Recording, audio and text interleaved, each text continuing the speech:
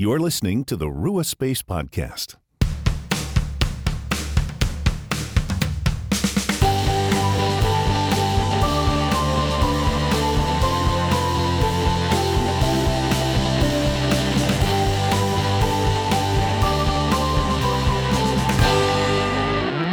Hello, friends. Welcome to the Rua Space Podcast. I'm Phil. And I'm Erin, and we're glad to have you here with us today where we can explore how to make space for the Holy Spirit in our everyday lives.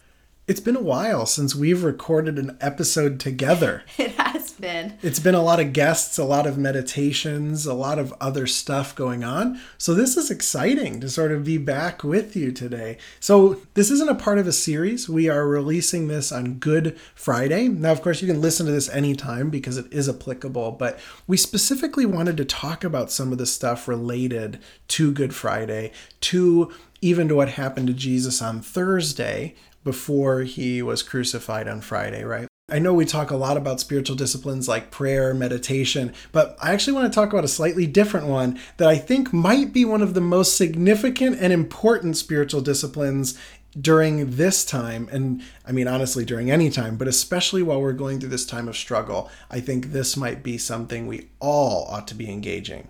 So I'm going to take over and read the passage for us. This is John chapter 13, verses 1 through 6. It was just before the Passover feast. Jesus knew that the time had come for him to leave this world and to go to the Father. Having loved his own who were in the world, he now showed them the full extent of his love. The evening meal was being served, and the devil had already prompted Judas Iscariot, son of Simon, to betray Jesus.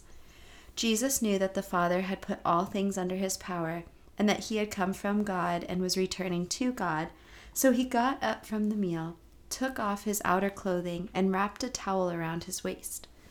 After that, he poured water into a basin and began to wash his disciples' feet, drying them with the towel that was wrapped around him.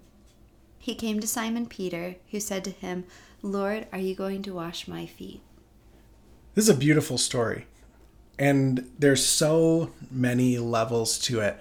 The first one being, Jesus knew he was going to die.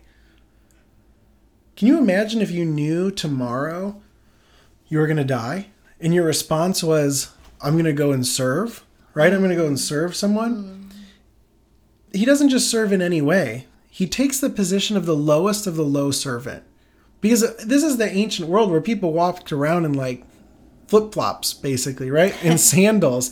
And they would step in all kinds of stuff along the path. I mean, I remember when I was there, I walked around in flip-flops and my feet were a different color at the end of the day. And that's with modern city systems that keep streets relatively clean, or right. Trails are, picked up. Right. So when you would get to someone's house, they would often have someone wash the feet. And this was a dirty, disgusting job. Some have even suggested that Jewish people wouldn't hold this job. It was like too low to wash someone's feet. So here's Jesus then, knowing he's going to die, and he puts on the servant's towel and washes the disciples' feet. But it goes even another level because it mentions Judas.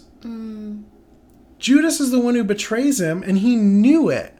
Yeah. And he still washed his feet. That's significant to me. Yeah. That he knowingly washed the feet, not just of those who loved him, but those who betrayed him. And this is what Jesus does right before being taken off to the Romans to be crucified and everything. And what's significant then is John chapter 13, verse 34. All right, so skipping ahead then. A new command I give to you, love one another. As I have loved you, so you must love one another. By this, all men will know that you are my disciples, if you love one another. It's easy to say, let's love everyone, right? But what Jesus just did is take the most menial, degrading, lowest of the low job and did it for the person who was basically turning him over to be murdered by the oppressive state. So Jesus is saying, when we can live in such a way toward others, that shows that we're his disciples. Because who else would do such a thing? It wouldn't even make sense. But Jesus is saying, I so loved you. I want you to show that power doesn't really have the power in the world.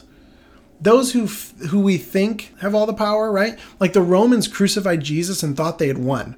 Right. There's even this early picture of a donkey, and it shows a guy, and it says Alexamenos worships, his god or whatever, basically making fun of him, because it's like, well, your God died. And Jesus is saying, actually, the act of sacrificing yourself in order to love someone else. Now, this doesn't mean we all literally need to go get crucified, right? But no, please no. Right. But he's showing the sacrificial act of saying, I'm going to serve you in a way that isn't comfortable, that is going above and beyond.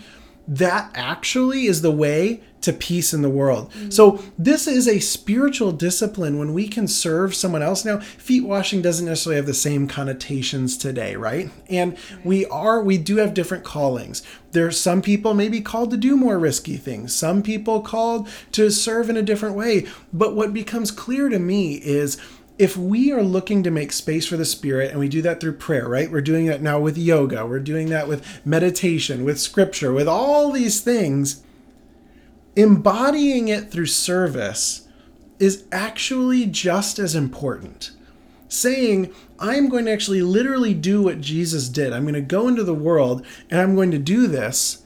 That is making space for the Spirit. And so in this time, a lot of people, I'm talking to a lot of people, and you may be listening to this long after this coronavirus pandemic is over, right? It could be 10 years from now that you're listening to this. But I guarantee there's probably something in your life causing some anxiety or something that has you a little bit worried. And I hear from a lot of people, like, I feel overwhelmed, right? Or I feel a loss of control. I feel a difficulty. And people want to know what to do. So what I think is so incredible about service and what God is demonstrating through Jesus here is when you have something difficult that you are facing. Now, obviously, us, we are solid proponents of, taking time for your mental health, spending time in meditation, reflecting on scripture. It's a balance, absolutely. Jesus knows he's about to die. He's choosing to serve someone else. And there's actually a lot of psychologists and therapists who are coming out now in the midst of this coronavirus challenge who are saying, if you can find a way to serve somebody else and to think about someone else, even if it's something we might consider simple, such as reaching out to them, someone who might be lonely, maybe decorate, there's a lot of people decorating their doors so people walking by find joy.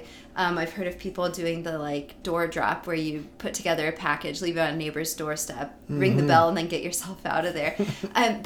But when we can expend some energy where our eyes are taken off of ourselves and they're put on another person, and we consider what would genuinely make a difference for that person today and carry it out, that not only serves them, but it helps us to have a more balanced, healthy perspective, because our eyes are now not stuck on our own problems.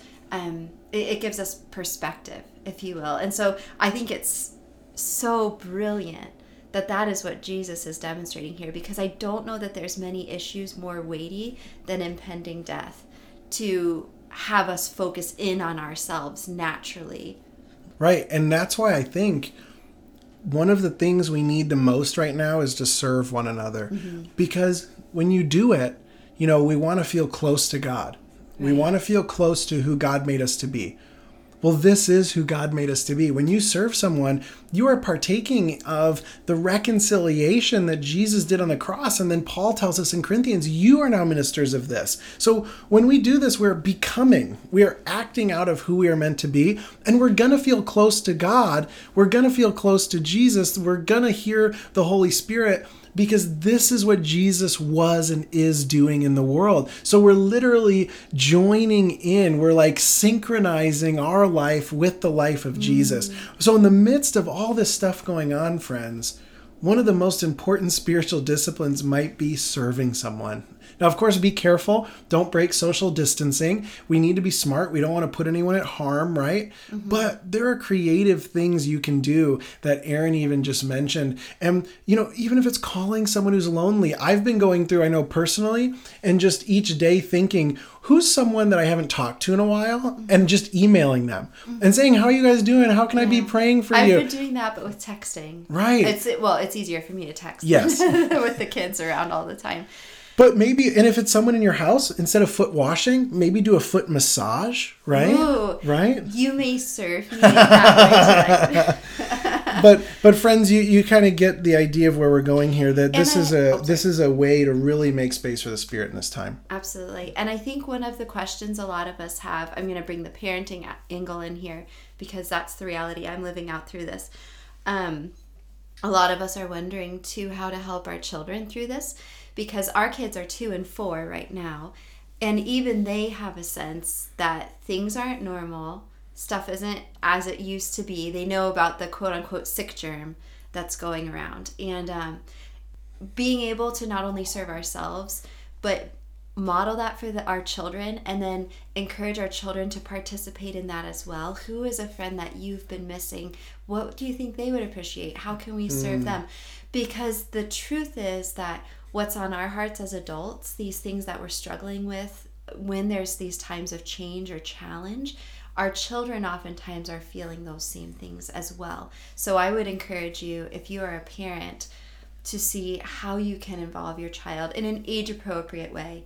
And of course, like Phil said, social distancing, keep to yourselves. But there are many ways that we can still reach out and connect to one another without having to physically be present next to another person. Absolutely. And by doing so, Jesus says the world will know you're my disciples. So friends, in this difficult time, how do we share the good news? This is it. We love one another. We serve one another. So friends, our invitation is whatever you might be experiencing right now, may you make the space to serve.